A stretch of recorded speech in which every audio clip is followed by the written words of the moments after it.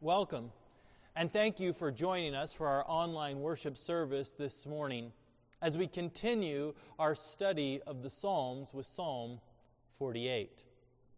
Now, if we were to summarize the theme of the Psalms with just a few words, it might be, the Lord reigns. You see, throughout the Psalms, we see that it is the Lord who is sovereign, it is the Lord who is in control of all the earth. Even as Psalm 97 verse 1 says, "The Lord reigns, let the earth rejoice."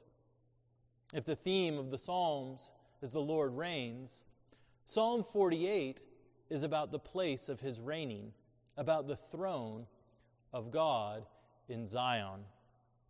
You see, Psalm 48 shows us how a seemingly small and unimposing city like Jerusalem becomes the very joy of all the earth because it is the place of the Lord's power. And what we will see in our psalm for this morning is that we who trust in Christ, though small and unimpressive on our own, are nevertheless eternally secure because we dwell in the very presence of the reigning God. So hear now the word of the Lord, Psalm 48. Great is the Lord, and greatly to be praised in the city of our God. His holy mountain, beautiful in elevation, is the joy of all the earth. Mount Zion in the far north, the city of the great King. Within her citadels, God has made Himself known as a fortress. For behold, the kings assembled. They came on together. As soon as they saw it, they were astonished. They were in panic. They took flight. Trembling took hold of them there. Anguish as of a woman in labor. By the east wind, you shattered the ships of Tarshish. As we have heard, so have we seen in the city of the Lord of hosts, in the city of our God, which God will establish forever. We have thought on your steadfast love, O God, in the midst of your temple. As your name, O God, so your praise reaches to the ends of the earth. Your right hand is filled with righteousness. Let Mount Zion be glad.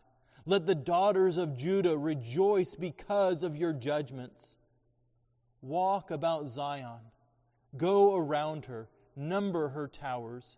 Consider well her ramparts. Go through her citadels, that you may tell the next generation that this is God, our God forever and ever.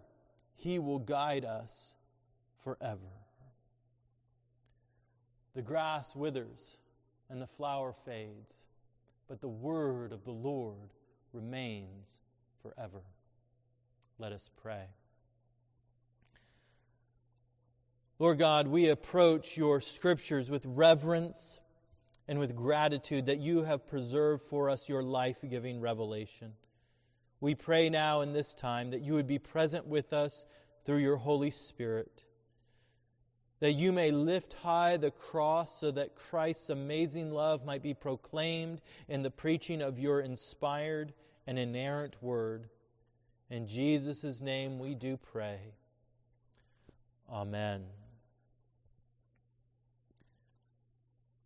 Now, the first thing that we see in our psalm for this morning is that the very beauty of Zion itself does not lie in her own splendor, but her beauty is in the Lord alone.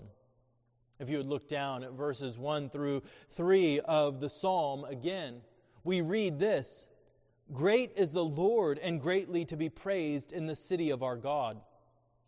His holy mountain, beautiful in elevation, is the joy of all the earth. Mount Zion in the far north, the city of the great King. Within her citadels, God has made Himself known as a fortress." You see, the psalm is calling on the people of Israel to praise God because of what God has provided for them in the city of Jerusalem. Now, the physical city of Jerusalem is rather dramatic in sight. It's situated upon a mount below. You could imagine that being an Israelite who lived in the country, you would be overwhelmed as you were confronted with the massive walls and intimidating heights of the towers of Zion. It would have been an awesome experience. One that John Milton sought to capture in his poem, Paradise Restored. Fair Jerusalem, the holy city, lifted high her towers, and higher yet the glorious temple reared, her pile far off appearing like a mount of alabaster, atop with golden spires. The physical city of Jerusalem was beautiful indeed. And yet it was not the physical structures of Zion which made her more beautiful than any other city in the world. In verse 2, the psalmist says that it, that is Zion, is the joy of all the earth. Now, anyone who is reading this text would know that Mount Zion was not nearly as tall as the other mountains in the region. Mount Hermon was much taller than Zion. It would be like us saying that Sharp Top was to reach the very heights of Mount McKinley. It's laughable to compare the two together. For the height of Zion does not physically compare with the surrounding mountains. So what is the point? Well, the point is not that Zion is physically more stunning than any other mountain in the world. The point is that the presence of the Lord gives Zion her beauty. And with the presence of the Lord, the beauty and height of Zion far surpasses anything that occurs in any other mountain in all of the earth. As verse 3 says, within her citadels, God has made himself known as a fortress. And so the people of Zion are called to rejoice in the gift of the city of Zion.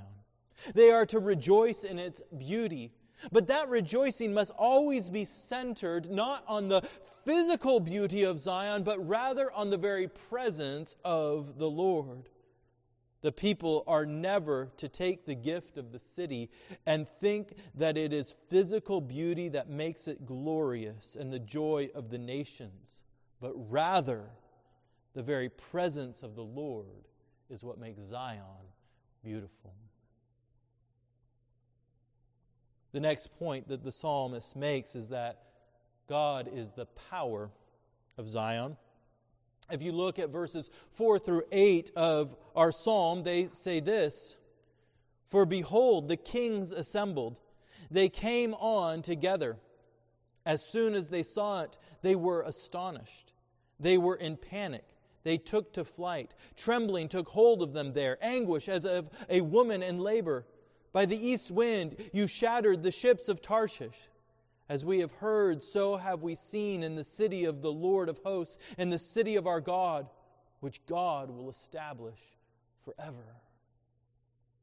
The scene that is described here is of many nations gathering together, many kings gathering together to assault the city of Jerusalem.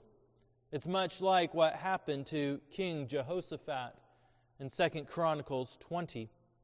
If you can remember the story, Jehoshaphat was the king of Judah in Jerusalem, that is, in Zion. And the kingdoms of Moab and Ammon joined forces against Judah. And they were going to lay siege to the city of Zion to overtake it. Now, the people of Judah are toast if God does not respond. Sure, the walls of Jerusalem are thick, but they are not strong enough to withstand the onslaught of such an army as is assembled against them. And so what do? Well, Jehoshaphat gathers the people together and he calls upon the name of the Lord. He prays in 2 Chronicles chapter 20, "O Lord, God of our fathers, are you not God in heaven? You rule over all the kingdoms of the nations. In your hand are power and might, so that none is able to withstand you. For your name is in this house, and you will hear and save." You see, the people of Zion call out upon the God that will save them, for they understand that the power and the protection of Zion comes not from its walls, but from its God. And so we read that the Lord responds to his people. Do not be afraid, and do not be dismayed at this great horde, for the battle is not yours, but God's. The strength of the city of Zion has nothing to do with its walls that surround it or the citadels that are atop its height. Rather, the power of Zion is God who dwells within her. He is the God who is in charge of every army. He is the God who controls and directs the steps of all men. The power of the city of Zion does not rest in its own resources, but rather in the power and resources of the Lord God Almighty. The Lord looks at his people, the people of Zion, as his bride. And any who would gather to assail his bride will come against his glorious and terrible power to bring destruction to evil men and to save his people. We look to the past and we see the armies of Pharaoh drowned in the waters of God's fury, and we rejoice. We see the tumbling of the walls of Jericho, and we are called to sing praises. We see the vast armies of the Moabites and the Ammonites slaughtering one another before the walls of Jerusalem, and the people of Israel, the people of God, are called to sing out to their great God. And we see Christ hanged upon the tree of Calvary, defeating our great enemies of sin and Satan and death. And we are called to rejoice because the strength of God's people are not in themselves, but is in their God alone. For throughout history, the Lord has taken it upon himself to defeat the enemies of his people. He is their king. And as such, he is their defender. He loves his people, and he will protect them. For God is truly the power of Zion. The third point that the psalmist makes about Zion is that God is the object of Zion's faith. If you look down at verses 9 through 11 of your text, you will see these words. We have thought on your steadfast love, O God, in the midst of your temple. As your name, O God, so your praise reaches to the ends of the earth. Your right hand is filled with righteousness. Let Mount Zion be glad. Let the daughters of Judah rejoice because of your judgments. How do you know what is your object of faith, what you have faith in? Well, one diagnostic question is to ask yourself, what does my mind think about the most when I have time to rest? When times are difficult, what do I allow my mind to go to? When things get out of control, what do I look to for resolution and peace? To put it another way, what do you meditate upon in this world?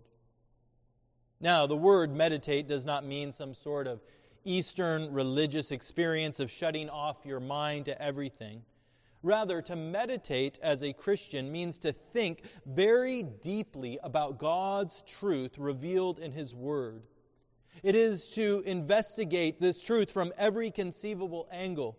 You can think about meditating on God's Word like chewing on it. You chew and chew and chew until you get all the flavor and nutrition out of God's Word that you can. You run the promises of God's Word over and over in your mind until its truth begins to nourish and change your heart. And Psalm 48 says, we have meditated on your steadfast love, O God. Now, we meditate on all sorts of things in this world. We meditate on our schedules. We meditate on our health. We meditate on our investments. We spend hours thinking through policies, budgets, about our children. Over the past week, most of us have received a stimulus check from the government. And you have most likely began to meditate on what you are going to do with this money, thinking through all the various possibilities of what it is that you will spend this money on. But the psalm calls us to meditate on the steadfast love of the Lord. The word that is translated steadfast love in this verse is the Hebrew word hesed. Now, hesed means love expressed through faithfulness to a promise.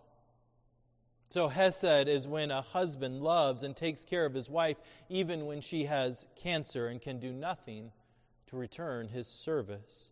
He has made a promise to love her in sickness and in health, and when sickness comes, he keeps his promise. This is what steadfast love is. And we are called, as God's people, to meditate, to think about the steadfast love of the Lord.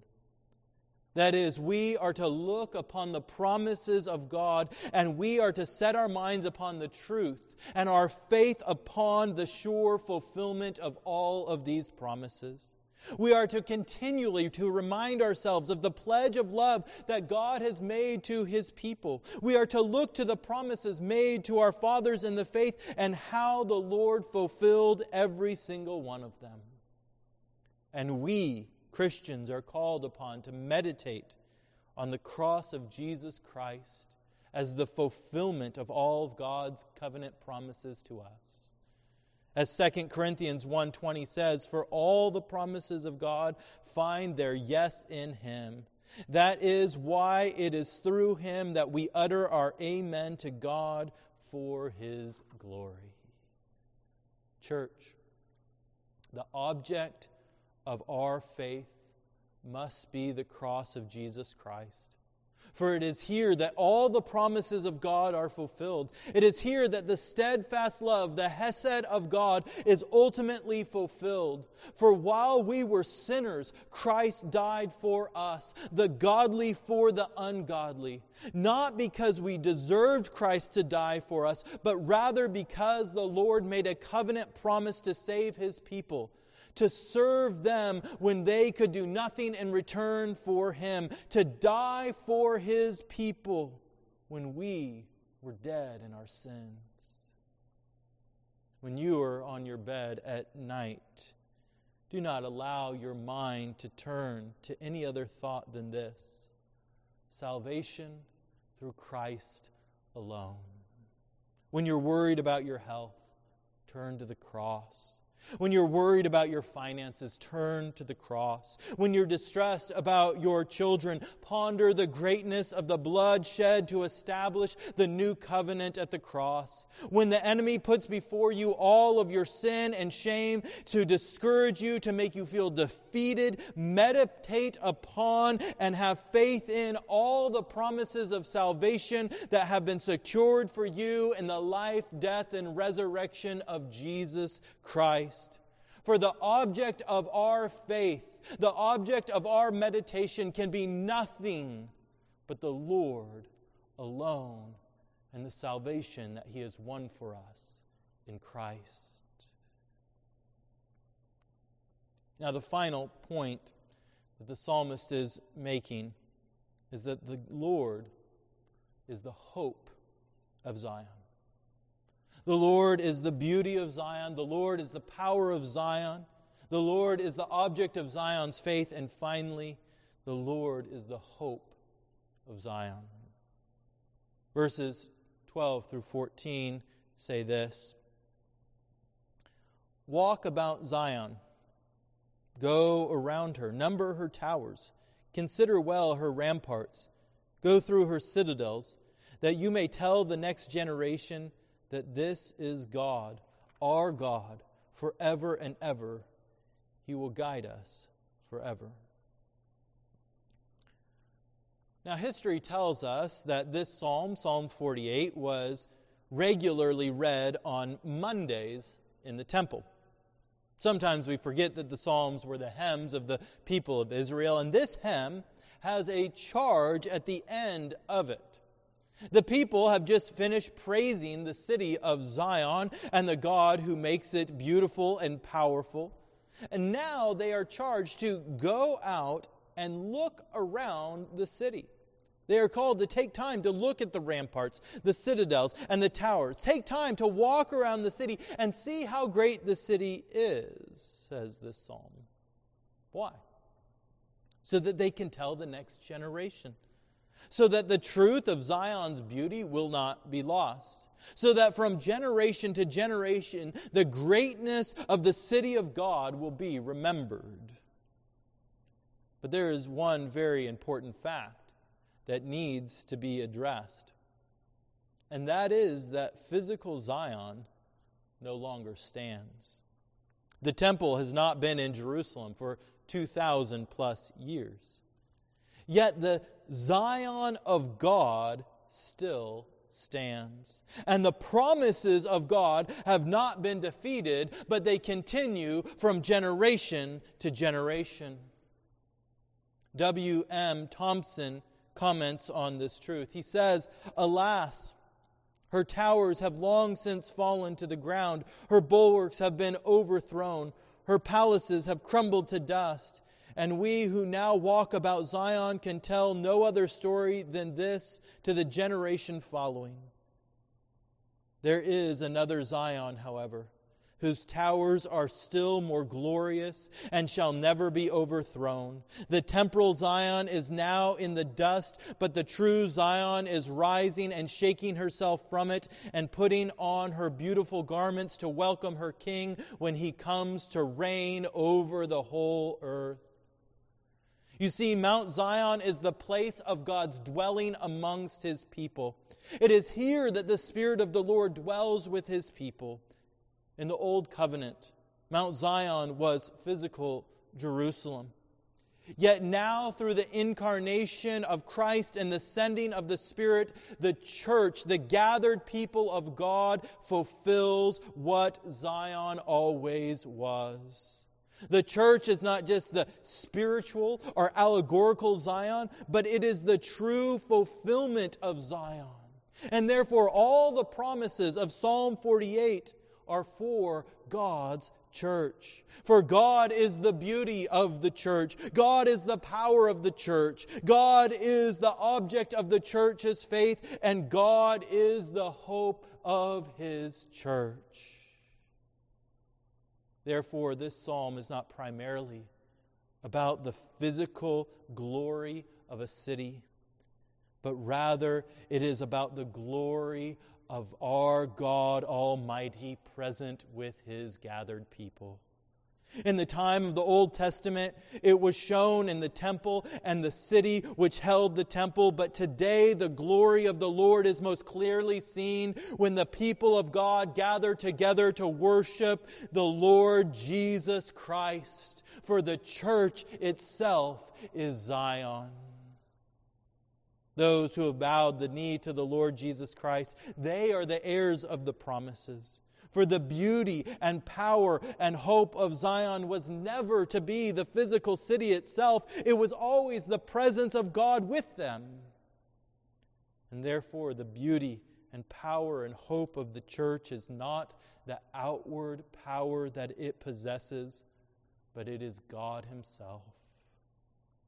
All who are surrounded by the wall of salvation, all who have been born anew and now dwell within the walls of the church, they are partakers of the glory of God. Therefore, we should praise the Lord, because we know that He protects His church and will deliver His church from all of her enemies. For God is the very hope of Zion. And yet we need to ask this question. What is the truth of God's protection over His people in a world where we still suffer hardship and brokenness?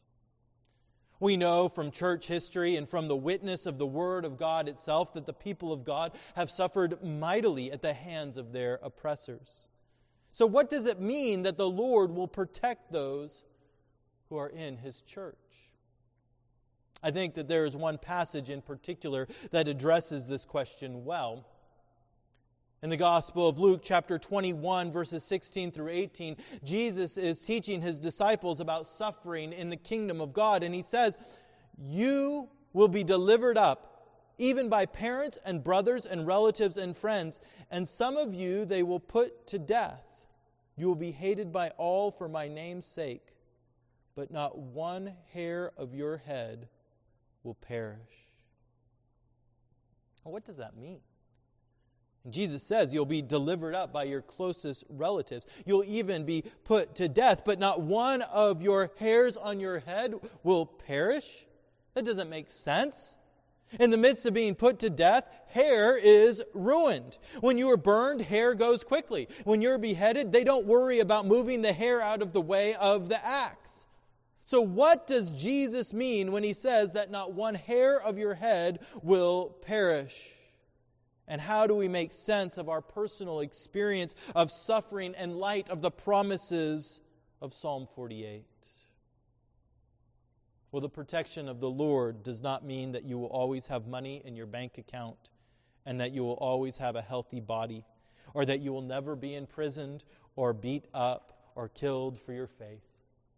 The protection of the Lord does not mean that you are promised to live a long life, to die in a nice old age in your sleep with lots of money in your portfolio to pass on to your children.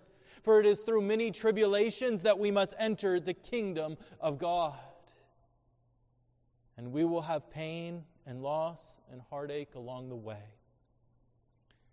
But the promise of the gospel, the promise of Psalm 48, is that what really matters will never be lost. Once you are dead, there is nothing more that can be taken away from you. Now, I'm not real keen on dying right now, and I don't want to make light of this subject because it can be fearful and it is very sad. But in the end, we all are going to go through death. And if you are in Christ, there is a treasure that is far greater than anything this world has to offer. Even as Hebrews 12:22 says, "But you have come to Mount Zion, and to the city of the living God, the heavenly Jerusalem, and to the innumerable angels in festal gathering, and to the assembly of the firstborn who are enrolled in heaven." You see, the protection of the Lord does not mean that nothing painful will happen to you in this life. It means John 10:28, "I give them eternal life, and they will never perish, and no one will snatch them out of my hand." It means Philippians 1:6, "I am sure of this, that he who began a good work in you will bring it to completion at the day of Christ Jesus." It means Romans 8:32 and following, "Who shall separate us from the love of Christ? Shall tribulation or distress or persecution or famine or nakedness or danger or sword, or might I be so bold as to say, or COVID-19? No, in all these things we are more than conquerors through Him who loved us. For I am sure that neither death, nor life, nor angels, nor rulers, nor things present, nor things to come, nor powers, nor height, nor depth, nor anything else in all creation will be able to separate us from the love of God in Christ Jesus our Lord." This is the promise of God's protection of Psalm 48. This is the promise of Zion. Not that we will be protected from every evil that might seek to assail us in this life. Rather, that those who dwell within Christ's church, they will be ever protected from the sting of death. We will always find deliverance in the presence of our God. It means that every Christian will personally experience what Paul meant when he said, "For to me to live is Christ, and to die is gain." That is what it means to dwell in the very presence of God, to come to Mount Zion, to enter into the heavenly Jerusalem. that though we die, yet we will live forever through Christ. There are many of us who are fearful in this time. We're fearful of sickness and death. We are fearful of economic hardships, yet we need not be afraid. For those who are in Christ, those who dwell within the walls of Zion, you will die, but not a hair on your head will ever perish. For as our psalm concludes, this is God, our God forever and ever. He will guide us forever. Christian, know the promise is for you. It has been sealed with the blood of Christ, and it will surely come to pass. Through faith in Christ and by the bond of the Holy Spirit, you dwell securely in Zion, in the heavenly city of God, both now and forevermore. In the name of the Father, and of the Son, and of the Holy Spirit. Amen. Let us go to the Lord now in prayer. Oh, Father God, we come to you now in this time, Lord, and we feel vulnerable, we feel weak, we're separated, and we feel alone. And yet we know that the beauty of the church, that the power of the church, that our faith and our hope is not in our own strength and power, but is in you, our God. And so we look to the Lord Jesus Christ in faith, believing that His blood has sealed for us your steadfast love, that though we die, yet we shall live forever and ever in the heavenly Zion, secure for all eternity. We pray that you would give us the faith to believe this now as we look forward to its coming. We pray this all in Christ's holy name. Amen.